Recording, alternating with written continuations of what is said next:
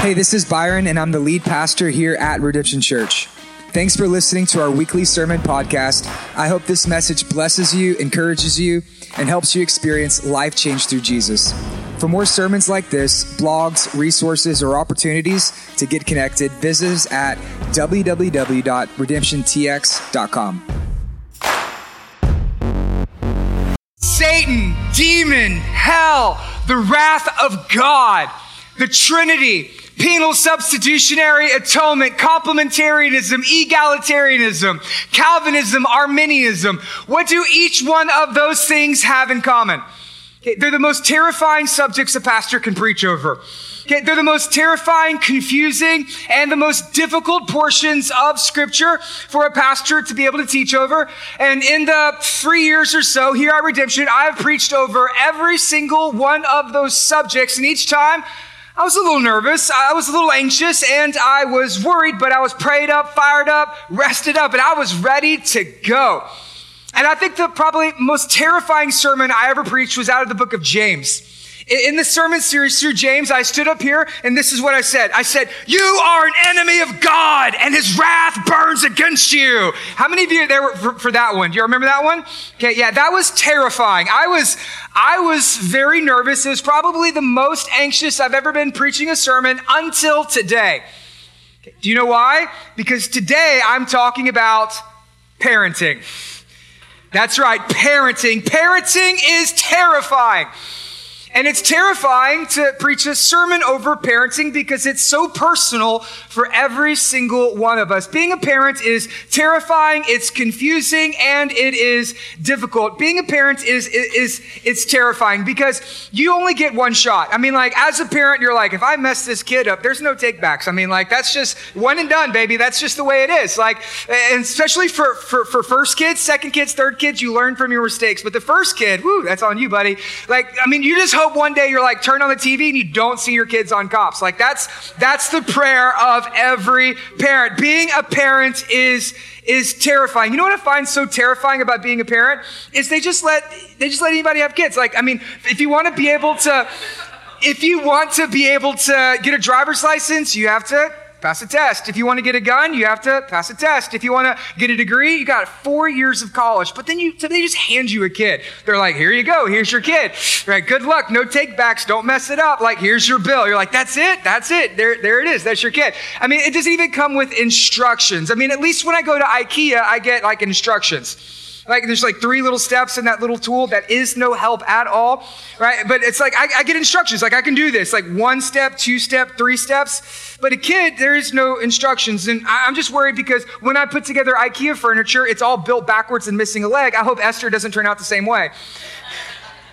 And that's just the way that parenting is. Being a parent, it is literally terrifying. But more than that, it's also confusing. Okay, how many of you have ever read a parenting book? You ever read a parenting book? Okay, how many of you ever read 2 parenting books? Okay, the first parenting book, you're like, oh, that's nice. The second one, you're like, what the heck? They don't even agree with each other. Right? And you read it, the more you read, the more confused you are because nobody agrees when it comes to how you're supposed to raise your kids. Like, we don't even know. Right? The more you read, the more you're confused. I mean, just think about it. Like, how are we supposed to do this? Is it quality time or quantity time? Okay, I don't know. Okay, do you homeschool or do you public school? You're like, I don't know. Do you put them in private school? Like, I don't know. Is it breastfeed or bottle feed? Do you want the epidural? Do you do the natural birth? Like, who knows what's best for your kids? Is milk good for kids? We don't know. Every 5 years, there's a new research that comes out and just disagrees with the other one because everybody's making it up as they go along. Being a parent, it is difficult, it is confusing, it is terrifying, and it's the hardest thing that you will ever do in your life. I remember whenever Ashley was pregnant with Esther, I thought 9 months is way too long. I can't wait to see her. I can't wait till she gets here. It's going to be absolutely amazing. And then whenever Esther was being born, we were in the hospital and we were in the delivery room and we were all prepared. And Ashley's so beautiful as she's, giving birth. And it's this beautiful miracle. And she's sweating and she's screaming and crying. And breaking my hand, and Jeff Buckley's Hallelujah is playing on the stereo. And then Esther, she's born, and she takes her tiny hand and she reaches out, and the doctors hand it to me, and she wraps her hand around my finger for the first time. I think, I'm going to do anything I can for this girl. I am going to always watch over her. I am going to protect her. I am never going to let this girl out of my sight. And then immediately that evening, press the button. Hey, nurse, come get this girl. I am so tired. I am exhausted. I just need to go to sleep. And you know what that showed me? Is it didn't even take me 12 hours before I felt like a bad parent. Parenting is hard. Parenting is difficult. Parenting is very challenging. I remember before Esther was born, I thought, babe, we're going to be the best parents. I can't wait. It's going to be amazing. And we'd see other parents and be like, they must not raise their kids right. Because we'd be walking through Target. Oh, you laugh, but you know you do the same thing. We were walking through Target and we see like a mom and, she's there by herself and she's having, her kids having this big nuclear meltdown and they're screaming in Target and the mom's like, please stop it. It's like a hostage negotiation, but in reverse. I'll give you whatever you want. Just stop, right? And so can we just get out of here? Like, that's it. And I thought, ooh, it's probably because that kid watches too much TV. When we have kids, there's no TV in the house. No iPads, no screen time. When we have kids, we're going to make our own food. She's going to wear cloth diapers, right? All of her toys are going to be organic. Like when we have kids, oh man, we're not going to write a parenting book. Okay, they're going to write a book about the way that we parent because we're going to be so great as parents. And then all of a sudden we had kids. Like, what do you call someone who doesn't think parenting's difficult? You know what we call them? Not parents, because parenting is hard. Parenting is difficult because within 3 months, I was like, somebody get this girl a chicken nugget. Like, please. This is so difficult. I'm like, she's crying. She's sprinkling everywhere. There's fluids coming out of every hole. Like, what do we do? Give her an iPad stat. Where's the remote? Like, get her that toy. I don't care what she's doing. Just somebody trying to get this girl to shut up. I haven't been to Target in 2 years. Lord, please help. But that's parenting. And that's why this subject is so important for all of us, is because probably one of the most important things we'll ever do in our life is to be a parent. And so we're going to need to have wisdom when it comes to parenting. And luckily for us, there's a book written about parenting from God's perspective. And no, it's not going to be found in Barnes & Nobles or even at the Christian bookstore. It's found in the Bible. See, oftentimes as parents, we want to go read those books before we want to read the good book. Oftentimes as parents, we want to go seek their advice before we ask God's advice. Oftentimes as parents, we'd rather read a blog rather than to read our Bibles. And so we want to go to the Bible and see what God's word has to say about wisdom for parenting, because one of the most important personal, practical things you will ever do in your life is to be a parent. And if you're going to be a parent, you're going to need to get some wisdom. And so luckily for us, we're in a sermon series called Wisdom for Life through the book of Proverbs. And today is wisdom for parenting. So here's what I want to do. I want to give you 8 principles for parenting from the book of Proverbs. Now, Proverbs is 31 chapters. There's 915 verses. And really the main objective of Proverbs is to be able to give you wisdom for parenting. Okay, so I don't have time to preach a 915-point sermon over every single one of the verses, so I'm only going to give you 8 principles from the book of Proverbs, and then I'm going to close by giving you one promise at the very end. So 8 principles from the book of Proverbs. We're going to start off in Proverbs 1:8. I want you to understand that Proverbs is from a father to a son, which shows us that a wise parent is to be personal. As you read through the book of Proverbs, what you're going to notice is that it's a book written from a father to a son. Today's Father's Day. Happy Father's Day to all the dads. Proverbs is going to be very important for you as you're raising your children, because on one hand, Proverbs really is a children's book. Okay, there are no pictures in it, but it is a children's book. And so it's important for you to read Proverbs to your kids because it's going to teach your kids how to get wisdom. But on the other hand, more than just being a children's book, it's actually a parenting book because it's written from a father to a son to give his kid wisdom for life. And if you want your kids to have wisdom for life, you're going to have wisdom for your life. And that's why Proverbs is important. And the first thing Proverbs is going to tell us is that a wise parent is personal. Proverbs 1:8 says, "Hear, O my son, your father's instruction." So it's written from a father to a son. In 2:1 it says, "My son, if you will receive my sayings." 3:1, "My son, do not forget my teachings." Here, my son, don't forget my instructions. Hear, my son, accept my saying. My son, give attention to my words. And then Proverbs 5:1, it says, "Listen, my son, to the wisdom." And Proverbs 6:1, and all throughout the book, over and over and over and over again, it says, "My son, my son, my son, my son." You get the picture? That Proverbs is written from a father to a son. And here's the reason why. It's because our children, they need to be instructed, and it's our job as parents to instruct them. That our child, they need to be trained up, and it's our job as parents to train them up. Our child, they need knowledge. It's our job to be able to give them that knowledge. As parents, our kids need wisdom, which means whose job is it to give them that wisdom? It's our job. It's our job to give the kids that wisdom. And here's the important part, is that if you don't have wisdom, guess what you can't give your kids? Wisdom. The principle is this, that you can't give what you don't have. Right? You can't give your kids what you do not have. Just as an example, I would love to give all of you $1 million. Wouldn't that be amazing? Too bad. I ain't got $1 million.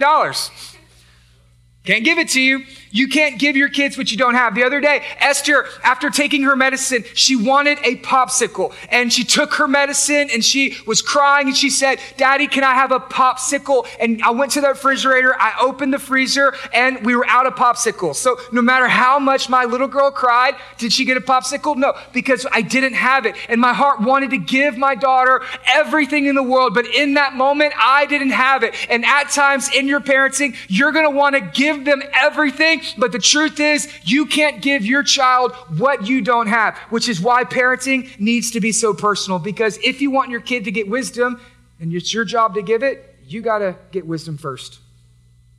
If you want your kid to have understanding, then it's your job to have understanding, because you can't give your kid what you don't have. And the most important thing you can give your kid is a relationship with Jesus.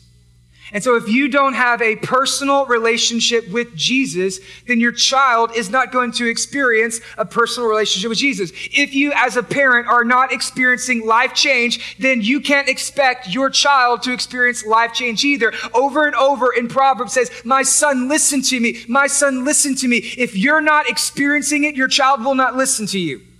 It starts with you. It starts right here. You want to give them everything. The best thing you can give them is for a mom or a dad to have a personal relationship with Jesus. Over and over through the book of Proverbs, here's what we say, is that wisdom is not a proverb. Wisdom is a person. His name is Jesus.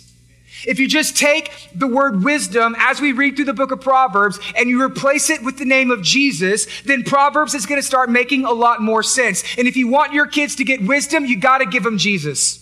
And if you want to grow in wisdom, you need to grow in Jesus. Because as a parent, the most important thing you can do is to give your child a personal relationship with Jesus. And that starts with you. The first thing Proverbs would tell us is that wisdom for parenting is actually personal. The second thing is that a wise parent is present. Proverbs 24:30. It says, "I passed by the field of the sluggard and by the vineyard of the man lacking sense." And 31, "And behold, and it was overgrown with thorns, the ground was covered in nettles, and its stones were broken down. Then I saw, and I considered it, I looked, and then I received instruction." As you read through the book of Proverbs, what you're going to notice over and over again is that much of the wisdom that is shared is through personal experience. A lot of the wisdom that we find throughout the book of Proverbs is basically the dad saying to the son, "Hey, look over there. What do you think about that?" It comes from normal, everyday experiences. So in Proverbs 30, he says, "Hey, son, look at that bird. What do you think about that bird?" Okay, in Proverbs 30, he says, "Hey, do you see that snake on the rock? Okay, what do you think about that snake on the rock?" Right? In chapter 6, the dad says, "Hey, son, come over here. Look, do you see those ants? Okay, what do you think about those ants? What can we learn about those ants?" Here in chapter 24, what he says is, "Hey, son, do you see that guy's house over there? What do you think about that guy's house? Do you see his house? And the son's like, Dad, I don't see the house. Well, why don't you see that guy's house? Well, the weeds are all overgrown. The trees are falling down. It looks like his walls are collapsing. I can't really tell the house. And the dad says, exactly. Take care of your belongings. See, that's wisdom. The dad says, that guy's a sluggard. He doesn't care for what God has provided him with. Don't be like that man. That's wisdom. And as a parent, sometimes the best wisdom you can pass along to your kids is simple observations in your everyday life. But here's the deal. If you want to pass along this great wisdom, you have to be present in their life. See, oftentimes as parents, we focus on trying to be perfect. You're not going to be perfect, but you can be present. See, as parents, we focus on trying to be perfect. I want to be perfect. I need to be perfect. I got to be perfect. And sometimes as parents, we spend so much time trying to be perfect for our kids, we forget to be present with our kids. See, think about it. Like often we want to be perfect. I got to do this for my kids. Right? We want to be the perfect parent. There's a lot of pressure and there's a lot of societal norms that are placed on parents for us to be perfect because we read the mommy blogs.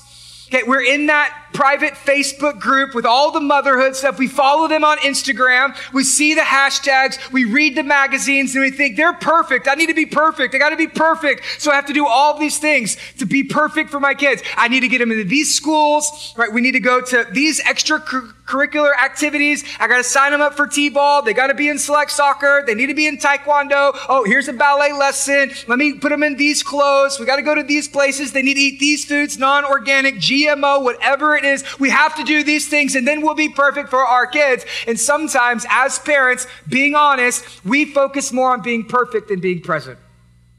You know, whenever I'm doing counseling with people and they're looking back, you know what they never say? You know, I really think all my trouble began when I missed 8th grade banquet. You know what they say? They say, you know what? The moment I decided to ruin my life is because my parents didn't get me an iPhone. They don't say that. They don't say, you know what? I decided that I was going to just start doing drugs because I couldn't get into another taekwondo class on Thursdays. That's not what they said. You know what they said? My parents weren't in my life. As parents, when I'm talking to you about your children, you know what parents never say? I wish I would have worked more overtime. That's not what they say at the end of their life. You know what? I wish that I would have sent out one more college application for my kid.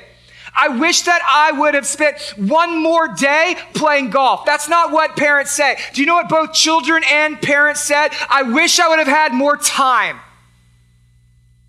Because that's what matters most. See, as a parent, you don't have to be perfect as long as you're present in the life of your child. See, oftentimes we focus so much on being perfect, but Proverbs would say, hey, do you see that bird? What do you think about that? Do you see that ant? Let's talk about that. Let me be present in your life. That's what a wise parent does. A wise parent is a present parent. The next one is this. Proverbs number 3. A wise parent is a patient parent. 24:3-4. By wisdom a house is built, and by understanding it is established. By knowledge the rooms are filled with all precious and pleasant riches. He says, by wisdom a house is built. Next door to my house, they're actually building a new house. And they've been working on it for 6 months. And guess what? When I go home today, it's still not going to be built. Okay, by wisdom, a house is built. Think about raising your kids a lot like building a house, that it's going to take some time. You start by laying the foundation, you put the plumbing in, then you put up the frame, and then you frame it all out, then comes the roof, and then on the inside, you're painting it, and then you're moving all of the furniture in, and then it's going to take a while, and then eventually you're all moved in, but just because you move in, it takes a family to turn a house into a home. Wisdom builds the house. The same way comes to building your family, that it's going to take you time. You lay the foundation, then you put up the frame, then you move them all in, and then over time, those rooms are filled with present riches, and then your house becomes a home. You need to think about being a parent a lot like building a house, because a house isn't built overnight. It takes a while. Being a parent, it's going to take you a while. It's a big job. It's a long job. You're going to be there for a while. And so you're going to need to be patient. By wisdom, a house is built. By understanding, it is established. And through knowledge, those rooms are filled with pleasant riches. Okay, here's how you build a family. It takes planning, it takes preparation, and it's going to take a lot of patience. Okay, it's going to take planning. Like, you need to be figuring out what's coming next, because your child's not going to be this age forever. They grow very fast. It's going to take some planning. What comes next? It's going to take some preparation. What are you doing to prepare for that day? Are you reading books? Are you in a community group? Are you a member of a church? Are you asking other people? Are you seeking wise counsel? Are you learning? Are you listening? Are you preparing yourself for that day? And then lastly, it's going to take patience. Are you frustrated? Are you exhausted? Do you stress out way too easily? Do you lose your temper? Okay, you're going to need to be patient. And here's what people will often tell you. They'll say, you need to be patient with your kids. I agree with that.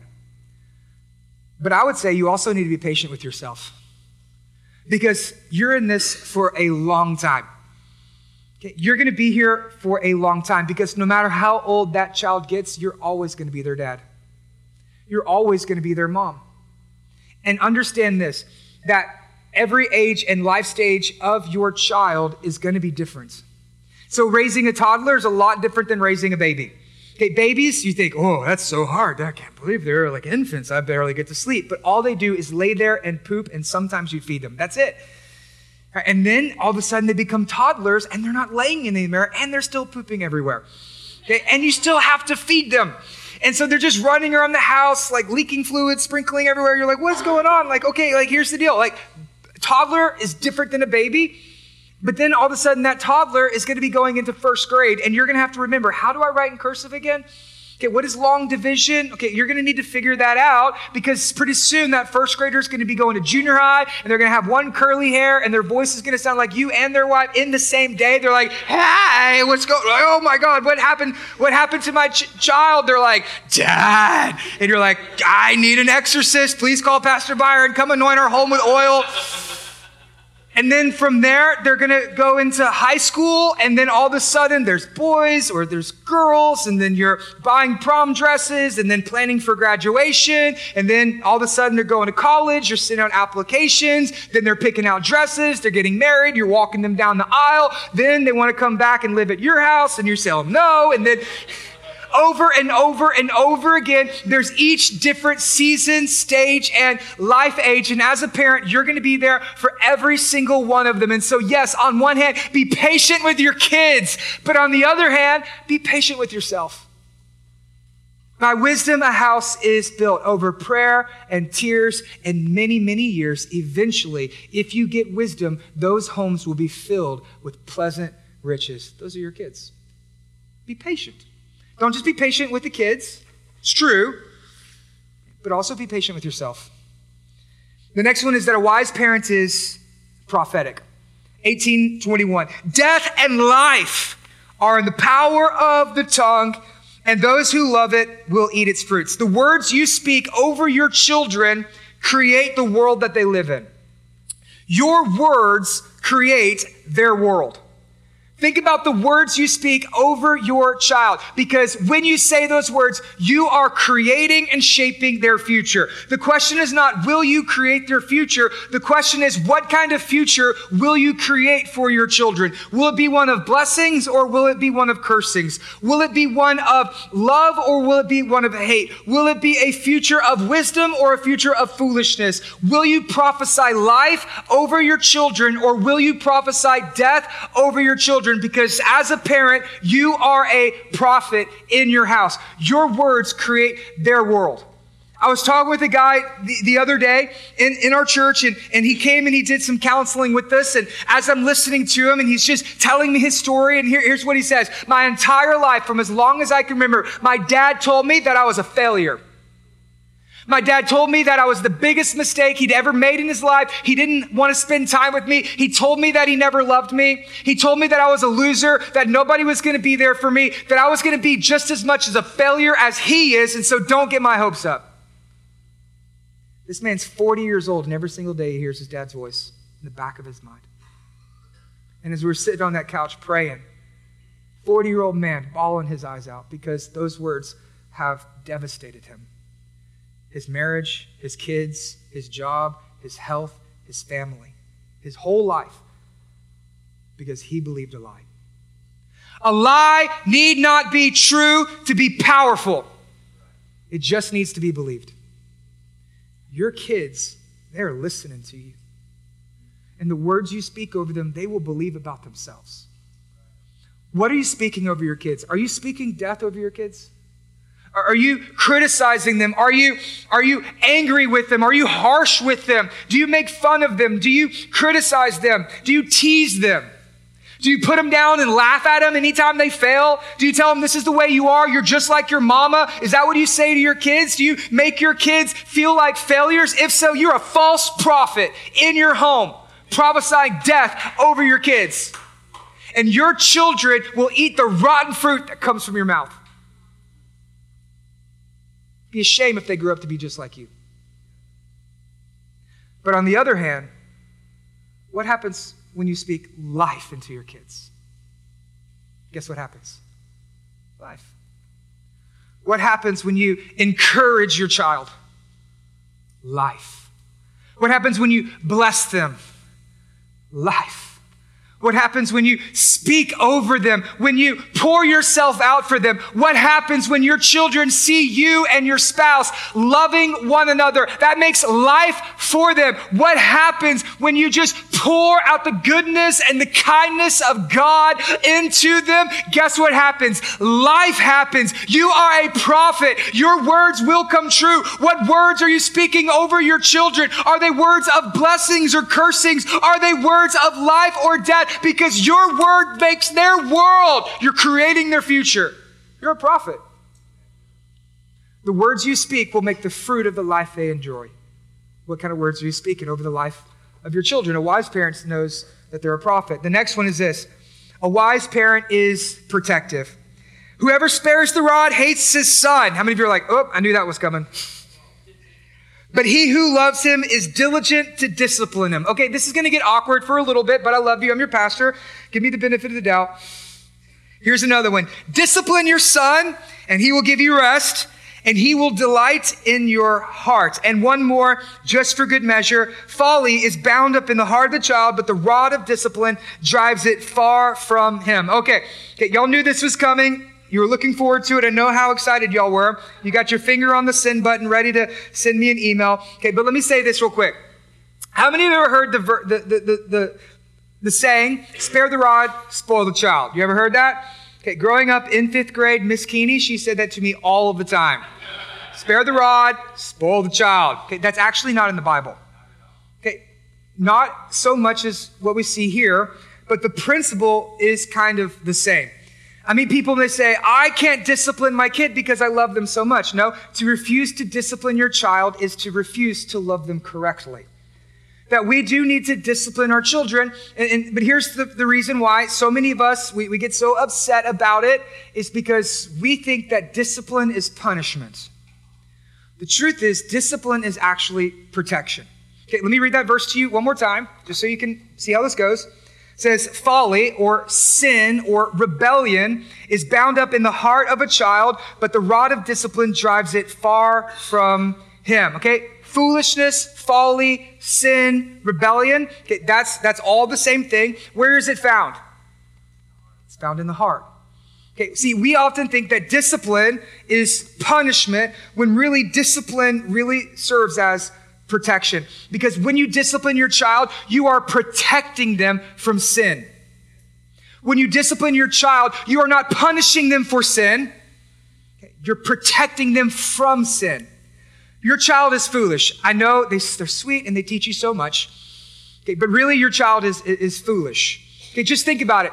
Left to their own devices, would your child produce the best life of flourishing for themselves? No. Like in my house, here's what it would be. If Esther did not have discipline, then what we'd be doing is we would eat candy for breakfast. The dog would be duct taped to the wall. We'd be setting fireworks off in the house. We'd have 3rd-degree burns from spending all day at the beach without sunscreen. She would never buckle up as she's in her car seat because she hates that too. And we would just have popsicles everywhere. Like that's our house without discipline. Now, is that good for her or is that bad for her? That's bad for her. So as a parent, because I love her, I discipline her because I'm trying to protect her. And as a parent, I'm not protecting her from what's out there.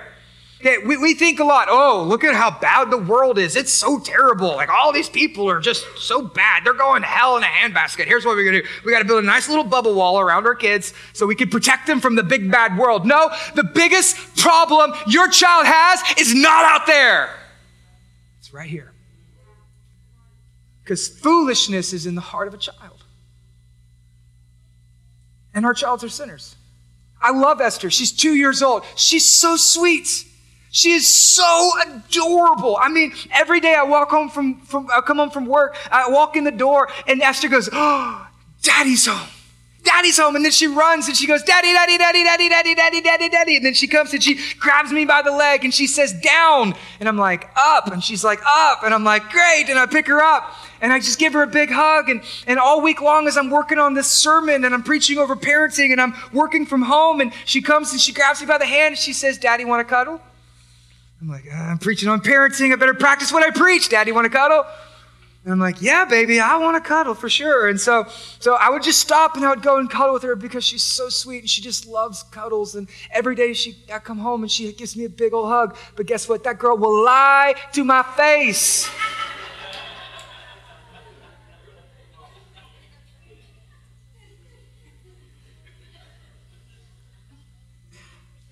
Nobody taught her how to lie.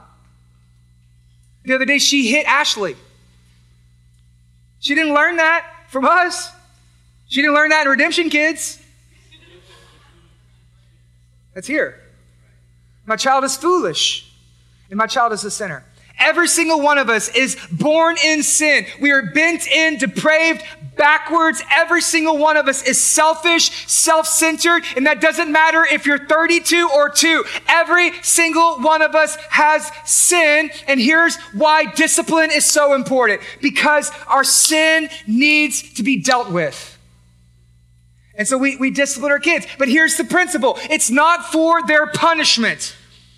It's for their protection. So what does discipline look like? Here's what it looks like. It looks like the heart.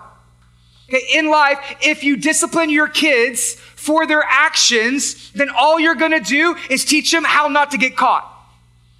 But if you discipline for the heart, then you're going to open themselves up to the gospel. Because if I would just tell Esther, like, hey, don't lie, guess what she's going to do? She's going to be a better liar.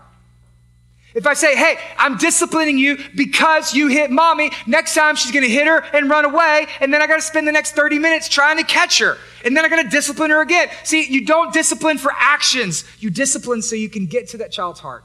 That's why protection is so important. So let me give you a couple of differences between punishment and protection. The first one is this, is that punishment is about behaviors, but protection is about beliefs. Sin starts in the heart before it ever reaches your child's hands. Okay, it's not out there, it's in here. And if all we do is punish for the behaviors, then we're going to have a well-behaved, successful sinner with a 4.0 GPA, and that makes you look good at the Parent Teachers Association, but they have no clue who Jesus is.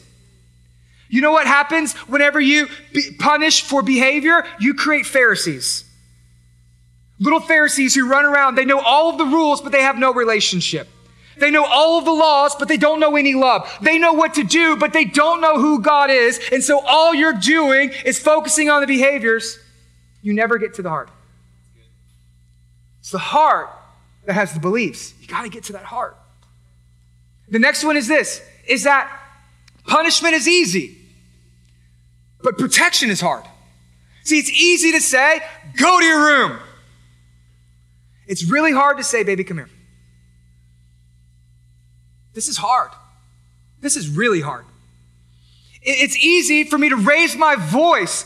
It's hard for me to get down on her level. This is hard. It's easy for me to tell her what to do.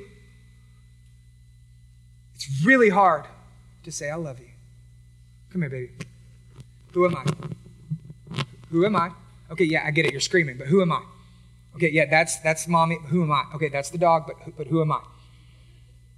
I'm your daddy. Okay, nope, I'm not. Nope, right here. Okay, nope, can't run away. Okay, right here. What's going on? Nope, why did you do it? Nope. Listen to me. I love you. I love you. I love you. She's crying, screaming, snots everywhere. Nothing makes sense. Eventually, She calms down, and I get to that heart. That's hard. Punishment's easy. But discipline for protection, you get your child's heart. The next one is this. Punishment's about control. As parents, oftentimes we discipline out of control because we want our child to do what makes us feel like we're doing the right thing. We say, these are the rules of my house. Like, this is my dominion. This is how I want things to be. Okay, this is right. This is wrong because I said so, because I'm your dad. You need to listen to me. Okay, that's control. Okay, but protection is about trust. See, right now, I can control Esther because I'm bigger than her. And so when she's screaming and crying, you know what I do? I just pick her up. And then I put her in the car seat. I strap her in, give her the passy, shut the door. She's done. But right now she's 2. Pretty soon she's going to be 13. I can't pick her up then. I can't control her then. You know what I need then? I need trust. The most important thing your child will ever give you is trust. And if you lose that, you're going to lose control. See, as a parent, it's easy for us to discipline out of control. Do this, don't do that. But trust, why, is so important. Because when you lose their trust, you lose the most important thing they could ever give you.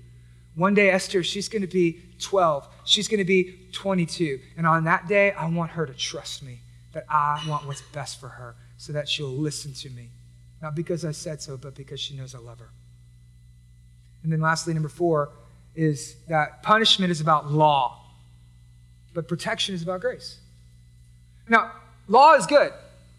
Okay, don't get me wrong, law is good. You need to have some laws. Don't be that parent who's like, all right, Pastor Byron said no rules in the house. Don't do that. Our kids team works too hard for you to do that. Don't do that. Laws are good.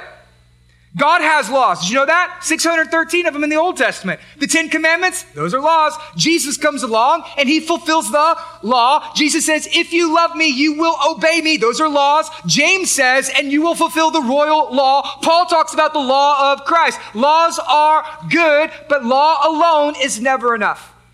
As parents, oftentimes we parent only out of the law. Don't do this. Do this. This is what dad says because I am the man. Listen to me. That's law. Law is good, but law alone is not enough. The law exposes our sins, but grace forgives our sins. The law, it reveals our sins, but grace, it covers our sins. The law, it shows us what we did, but grace shows us who Jesus is. As a parent, you're protecting your child from the sin by showing them who Jesus is. Parents, do not rely on the law to do only what grace can accomplish. Grace, my friends, grace. As parents, let's not be Old Testament parents.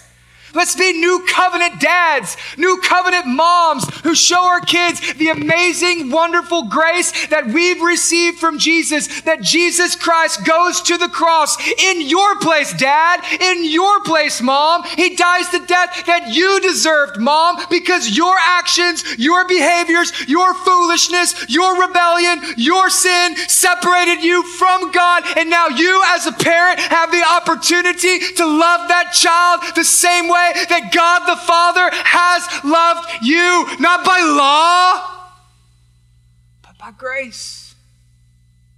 It's protection. How many of you are glad that God has saved you from you? That's the same gift God gives you for your child. It's about protecting them. The next one is this. A wise parent is a passionate parent. Okay, here's what Proverbs says.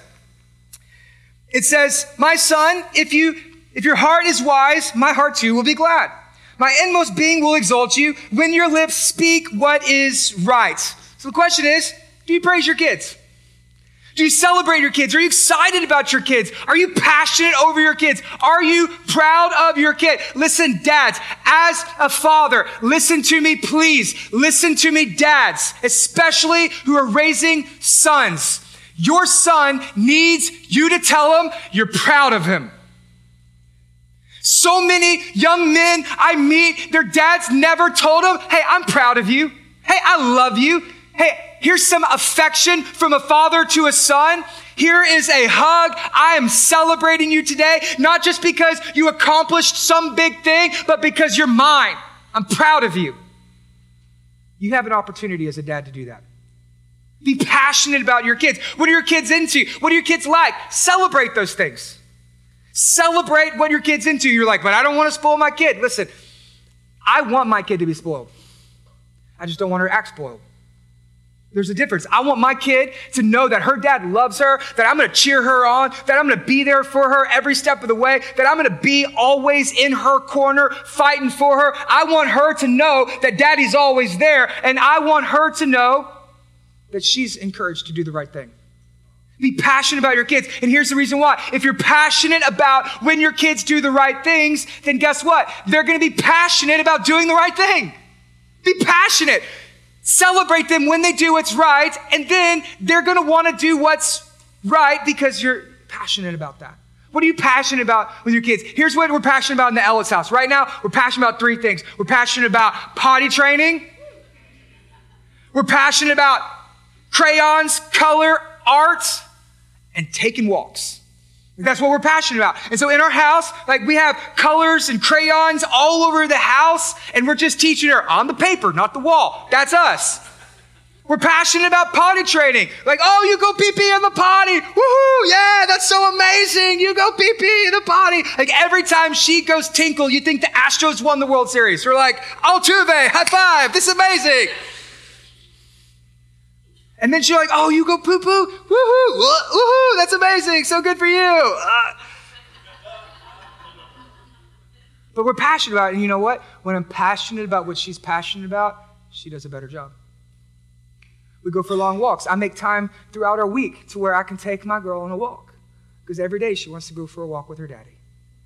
And I want her to be passionate about those things. And here's what we've discovered is the more we're passionate about what is right for her, the more passionate she becomes about doing what's right. Proverbs says, hey, my son, when you get wisdom, I'm glad for you.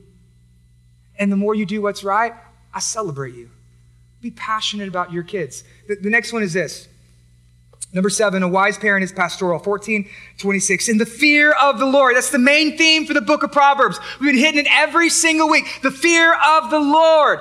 That is a awe, a respect, a reverence. It is a worship. It is an awareness of God's presence. It is the fear of the Lord, God's presence, that brings what? Strong confidence. And his children will have a refuge. Okay, when you walked in the doors today, here's my prayer for you every single week, that you would experience life change through Jesus. I want you to begin to think about your home as a church and you as a parent, as your child's pastor. Okay, let's say you come into church on a Sunday. What would you do at church if nobody greeted you when you walked in? You think, these people are kind of rude. What would you do if there was no one working the kids' check-in? You think, oh, my kid's probably not safe. What would you do if you came in and it's time for church and we didn't sing any songs? You're like, oh, this is awkward. I hope they don't ask me to sing. What would you do if you came in and we didn't have a time of prayer for you? Like, do these people even care about me? What would you do if you came to church and I said, okay, guys, here's the Bible. I'm going to put it right over here. And I'm not going to read it today. What would you think? You would think, this church is unbiblical. Tragically, many of our homes look like that church. Because we are the parents. We are the pastors. Your home is your child's church. There is a children's pastor in your house. His name's Dad. There is an associate pastor in your house. Mom. God has put you two together to make disciples out of your children. You are the pastor of your house. In the same way as a pastor here, it's my job to be able to put the church in order. It's your job as a parent to put your house in order. That you're the pastor of your home. Come on, you're the pastor of your home. That's incredible. And here's what it says. The fear of the Lord. What is that? That is God's presence. That is God's presence in your house. Here's what I pray every single Sunday. Before you walk in, me and the deacons and our prayer team, what we're doing is we're praying all week long. Lord, let this old warehouse be filled with the presence of God. That when people walk in these doors, they experience a safe place for them to know God's grace. We've been praying for you every single week that when you walk through those doors, people are laughing, they're hugging, they're shaking your hand, they're encouraging you because all week long you've been discouraged. All week long you felt attacked. All week long you've been beat up. We want you to walk in these doors and we want you to encounter a living and holy God. When you come into worship, we want your hands raised. We want you to experience the fullness of the Holy Spirit. We want you to be filled with the Holy Spirit. When we pray over you, to receive the Holy Spirit, to have comfort, to have correction, to have encouragement. When I open up the Bible to preach, I want to stand in God's word and authority, and I want to preach the word to you because it's God's word that brings the growth. And every single Sunday, here's my prayer, that everyone who walks in would experience life change through Jesus. That's what it's about.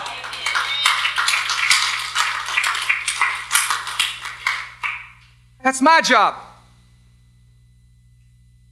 But that's also your job. Because I pastor this church. You pastor that church. I pastor this house. You pastor that house. Your kids need you. Your job as a parent is to do more than just put a roof over their head, but it's to put a Bible in their hands. Your job as a parent is to do more than just put food on the table, but it's to put the fear of the Lord in their hearts. Because when your home is built with the fear of the Lord, guess what happens? Your home becomes a refuge for your children. How many of you would like to have God's presence in your house? How many of you would love for when you walk in, the presence of God is so thick in your home, it just hits you in the face? How many of you would love to have confidence when it comes to being a parent? I'll give you 3 ways for you to be a better pastor. First thing is this: take your kids to the Word. God's Word is true, it's trustworthy. God's Word, it tells us exactly who God is. It is the wisdom for life. This is God's Word. Build your children on the Word of God. Take them to the Word and show them what it looks like to read the Word. So here's what we do at our house. We have an ESV Bible on our dining room table. It never leaves. We put it there all the time because we're so busy we forget. And so every night we sit down for dinner, guess what's looking us right in the face? The Bible. Okay, and so we open it up, we read it. Right now we're reading the book of Ruth. So it's only 4 chapters and it's taken me about a month because I can't even read a whole chapter at once. I sit down, I try to read some to Ashley, and guess what Esther's doing? Hey, mommy. What? Love you. Love you too, babe. That's parenting though, but I'm showing her, I'm taking her to the Word because I want her to know that mommy and daddy love the Bible. And then I want to show her how to read the Word for herself. So I would suggest this: get an age-appropriate Bible for every child. Okay, every child in your home, every time they grow up, every time they hit a new grade, every time they move to a new development stage, buy them a brand new Bible. So right now, Esther, she's 2. We read the Jesus Storybook Bible every single night. Okay, and so what we do is we read it. She picks out a story. It's got pictures. It whispers the name of Jesus across every single page. It's the best children's Bible I would ever recommend. So get on Amazon. Go ahead and order it. It's amazing. The Jesus Storybook Bible, it's the best. But then one day, I'm going to need to get her a kid's Bible, and then a teen Bible, then a study Bible. They have Bibles for everything. They have Bibles about Bibles, and then Bibles. I mean, there's apologetics Bible, there's students Bibles, there's college Bibles, there's journaling Bibles, there's women's Bibles, there's men's Bibles, there's illuminating Bibles, that's just not a nightlight, by the way. I have no clue what it is, but they have Bibles about everything. We live in a very privileged time. There is no excuse for us to not take our kids to the Word. Your kid can't read King James. I'm a preacher. I can't even read King James. Get them one that they can understand. And then also, I'd suggest this, okay? For you dads especially, get you a nice ESV study Bible, because soon your kids are going to be asking questions, and you're going to need to figure out how to get some wisdom around that. So do that. Number 2 is this: take them to prayer. Okay, pray in front of your kids. Your kids learn how to pray from watching you. More of parenting is caught than taught. The disciples, they asked Jesus, Lord, teach us how to pray. You know what he didn't do? He didn't call his pastor. You know what he didn't do? He didn't preach them a sermon. He didn't give a 3-point outline. He didn't go to Lifeway and pick up a book. You know what he did? He taught them by doing it. He said this, Our Father who art in heaven, hallowed be thy name. More of parenting is caught than it is taught. Pray in front of your kids. The second thing I'll tell you is this. Pray over your kids. I have a prayer I pray over Esther every single night. It's the same prayer I've prayed over her since the day that she was born. I pray over her every single day. And it doesn't get old. It's not routine because I mean it from the bottom of my heart. I believe this is a word that God gave me for my daughter, and I pray this over her every single day. I pray over her. And here's what bedtime looks like. We rock her in the rocking chair, and then we pray through the big long list. So she's praying for everything. She's like, Lord, pray for mommy, pray for daddy, pray for Nana, pray for Papa, pray for John, pray for Sarah. Anybody else? Yeah, let's pray for Brandon. Let's pray for Owen. Let's pray for Courtney. Let's pray for Courtney. Let's pray for Crystal. Okay, anybody else? Oh, let's just keep praying. Let's pray for JC. Let's pray for Colleen. Let's pray for Chloe. Okay, anybody? Girl, you are done. Stop. We got to pray for Shiner. Okay, pray for Shiner. Pray for the kitty. Not the kitty because that's a cat. But anyway. And they're like, okay, you done? You done? Okay, good. Now I can pray. And then I pray the same thing every single day over my daughter. I say, Lord, make her bold. Make her a worshiper. And let her be filled with the Holy Spirit at a very young age. And I pray that over my daughter every single day. Because I pray over her. And then pretty soon I'm about to have another kid. Next week we find out if it's a boy or a girl. And so I'll need to be praying and saying, God, what word would you like me to pray over my next child? Ask God for a word for your kids. Pray it over them every single night, because as the parent, it's that fear of the Lord. You are the pastor over your child.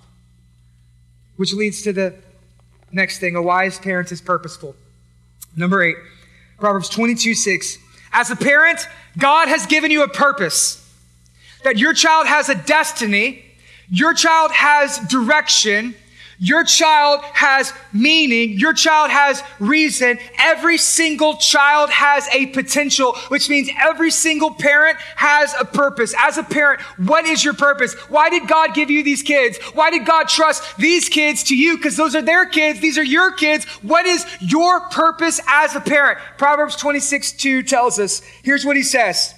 Train up a child in the way that he should go. Even when he is old, he will not depart from it. Now that word train up in the Hebrew, it means to dedicate, to consecrate, to set apart, given to the Lord. So it's the same Hebrew word that Moses does whenever he dedicates the tabernacle. It's the same Hebrew word that Solomon does in 2 Kings when he dedicates the temple. It's a dedication. It is a consecration that our job as a parent is to train up or to give our kids to God. And as we give our kids to the Lord, as they continue to grow, when they get older, that they will not depart from it. What that means is our job as parents is to bring our kids to Jesus, and then Jesus, he'll handle it from there. That we are to train up our children. That it's our responsibility to instruct them. It's our responsibility to lead them. It's our responsibility to guide them. It's our responsibility to give them wisdom, but we can't save them. Only Jesus can. It's our responsibility to train them. Your child is on loan from God to you. Your child is a gift from God to you, and one day you're going to have to give them back. That you may be their dad, but he is their father. You may be their mom, but he is their maker. You may be their parent, but he is God. And here's what Proverbs would say. Dedicate your child when they're little. Pray over them, love them, bless them, read the Bible to them, bring them to church, take them to Jesus, do all of these things. Raise these kids in the ways of the Lord. That's what we want to see. That's what we want to do. But here's what you need to know. As parents, you cannot save your child. This verse, it brings a lot of shame to a lot of people. And here's what happens. Is people say, Proverbs 22:6, train them up. And then your kid walks away. There's a lot of people in this room who, they brought their kids to Sunday school every single week and their kids are not following Jesus. Some of you, that's your testimony. That you prayed over your kids, you raised up your kids, you did everything best that you knew how for your kids. When they went to college, but then they moved away, then they made some bad decisions, and all of a sudden, they're not walking with the Lord anymore. Does that mean that you failed as a parent? Does that mean that you did something wrong as a parent? Does that mean that you didn't pray hard enough, you didn't fast long enough, you didn't believe, you didn't have enough faith? That's not what it means. See, as a parent, here's what we do. We do our best. God's word is what's best. We do our best. We plant deep gospel-rooted seeds in the life of our children. We do our best, but then God, He does the rest. That God, He handles it from there. Here's what you need to understand, is that Proverbs are principles, not promises. So this verse brings a lot of shame because a lot of parents feel like, I did such a bad job. Look at my child. Where'd they go? They're not walking with the Lord. They're not a member of a church. They've made a mess of everything. What happened, God? Did I do something wrong? I want you to know that every person in prison has a parent who's been praying for him. That every atheist has a grandma on her knees. And so you're not alone in this. The principle is this: if you do these things, then it's going to go better, have a better likelihood. If you're patient, if you're prophetic, if you follow after these principles, it could go better, but there's no telling because life is broken. So as a parent, you're wondering, what does this even have to do with me then? I want to leave you with the promise. The promise is better than the principles. Principles are great, but promises are better. And so I want to leave you with a promise for your parenting. And here's the promise. It comes from Jesus. It's the last thing that Jesus ever said to his disciples. It's the last words that Jesus ever said before he ascends to the right hand of the Father. And I believe in these last words, not only do you find your purpose for parenting, but I also believe you find a promise for us as parents. And while this verse primarily speaks about mission, I believe it also speaks to the mission we have as parents. And so here's what Jesus says, and I want you to hold on to this. I want you to write it down. I want you to memorize it because you're going to need it every single day for the rest of your life. Here's the promise for you. All authority. How much authority? All authority. That includes you. That includes your spouse. That includes your child. All authority in heaven and earth belongs to him. It's been given to him. And so Jesus says, it's mine. Your family is mine. Your children are mine. You are mine. Your bank account is mine. Everything you have is mine. All authority in this world is mine. It belongs to me. And then he says, here's your job. Go, therefore, and make disciples of all nations. The first disciples you'll ever make are in your home. Go make disciples in your living room. Go make disciples in your kitchen. Go make disciples in the backyard. Go make disciples in all nations, starting at home, teaching them, baptizing them in the Father, Son, and Holy Spirit, teaching them to observe all that I have commanded you. What is that? That's wisdom. Fathers, give them wisdom. Moms, give them wisdom. Teach them. And then here's the command. You say, I tried all of that. Here's the promise. Behold, I am with you to the very end of the age. Do you know why preaching a sermon over parenting is terrifying? Because I'm terrified. Do you know why preaching a sermon over parenting is so difficult? Because parenting is difficult. All week long, here's what I was thinking. Esther is going to break my heart one day. She is going to sin against me. She is going to let me down. How do I even do this? How do I even move forward with this? How do I raise this girl in a way that brings glory to God? I can't do it. And parents, you can't do it. On your own, you can't do it. You try, but you can't do it. You want your kids to get saved, but you can't save them. You can't stop them from making the decisions, but you can give them wisdom, and it just feels so overwhelming. What do we do? Here's what we do. We rest in the promise that Jesus gives, that he is with you. Even when it's hard, he is with you. Even when you're tired, he is with you. When you are terrified, he is with you. When you're confused, he is with you. When it's difficult, he is with you. When you're potty training, he is with you. When you've been staying up all night, he is with you. If you're a single mom, he is with you. If you're a stay-at-home mom, he is with you. If you don't have custody of your kids, it doesn't matter because he's still with you. He is with you when they don't come home at night. He is with you. When they walk away, he is with you. No matter what you do, where you're at, God is with you. And here's the promise, is that if you get wisdom, you get Jesus. And Jesus is with you. And I don't know about you, parents, I need wisdom. How many of you would say, as a parent, I need wisdom? What you're really saying is, a parent, I need Jesus. Because Proverbs is a person, and his name's Jesus. And Jesus is with you. Well, thanks again for tuning in with us here at Redemption Church. If this message was helpful to you in any way, leave a review, like, comment, or share with your friends to help others experience life change through Jesus.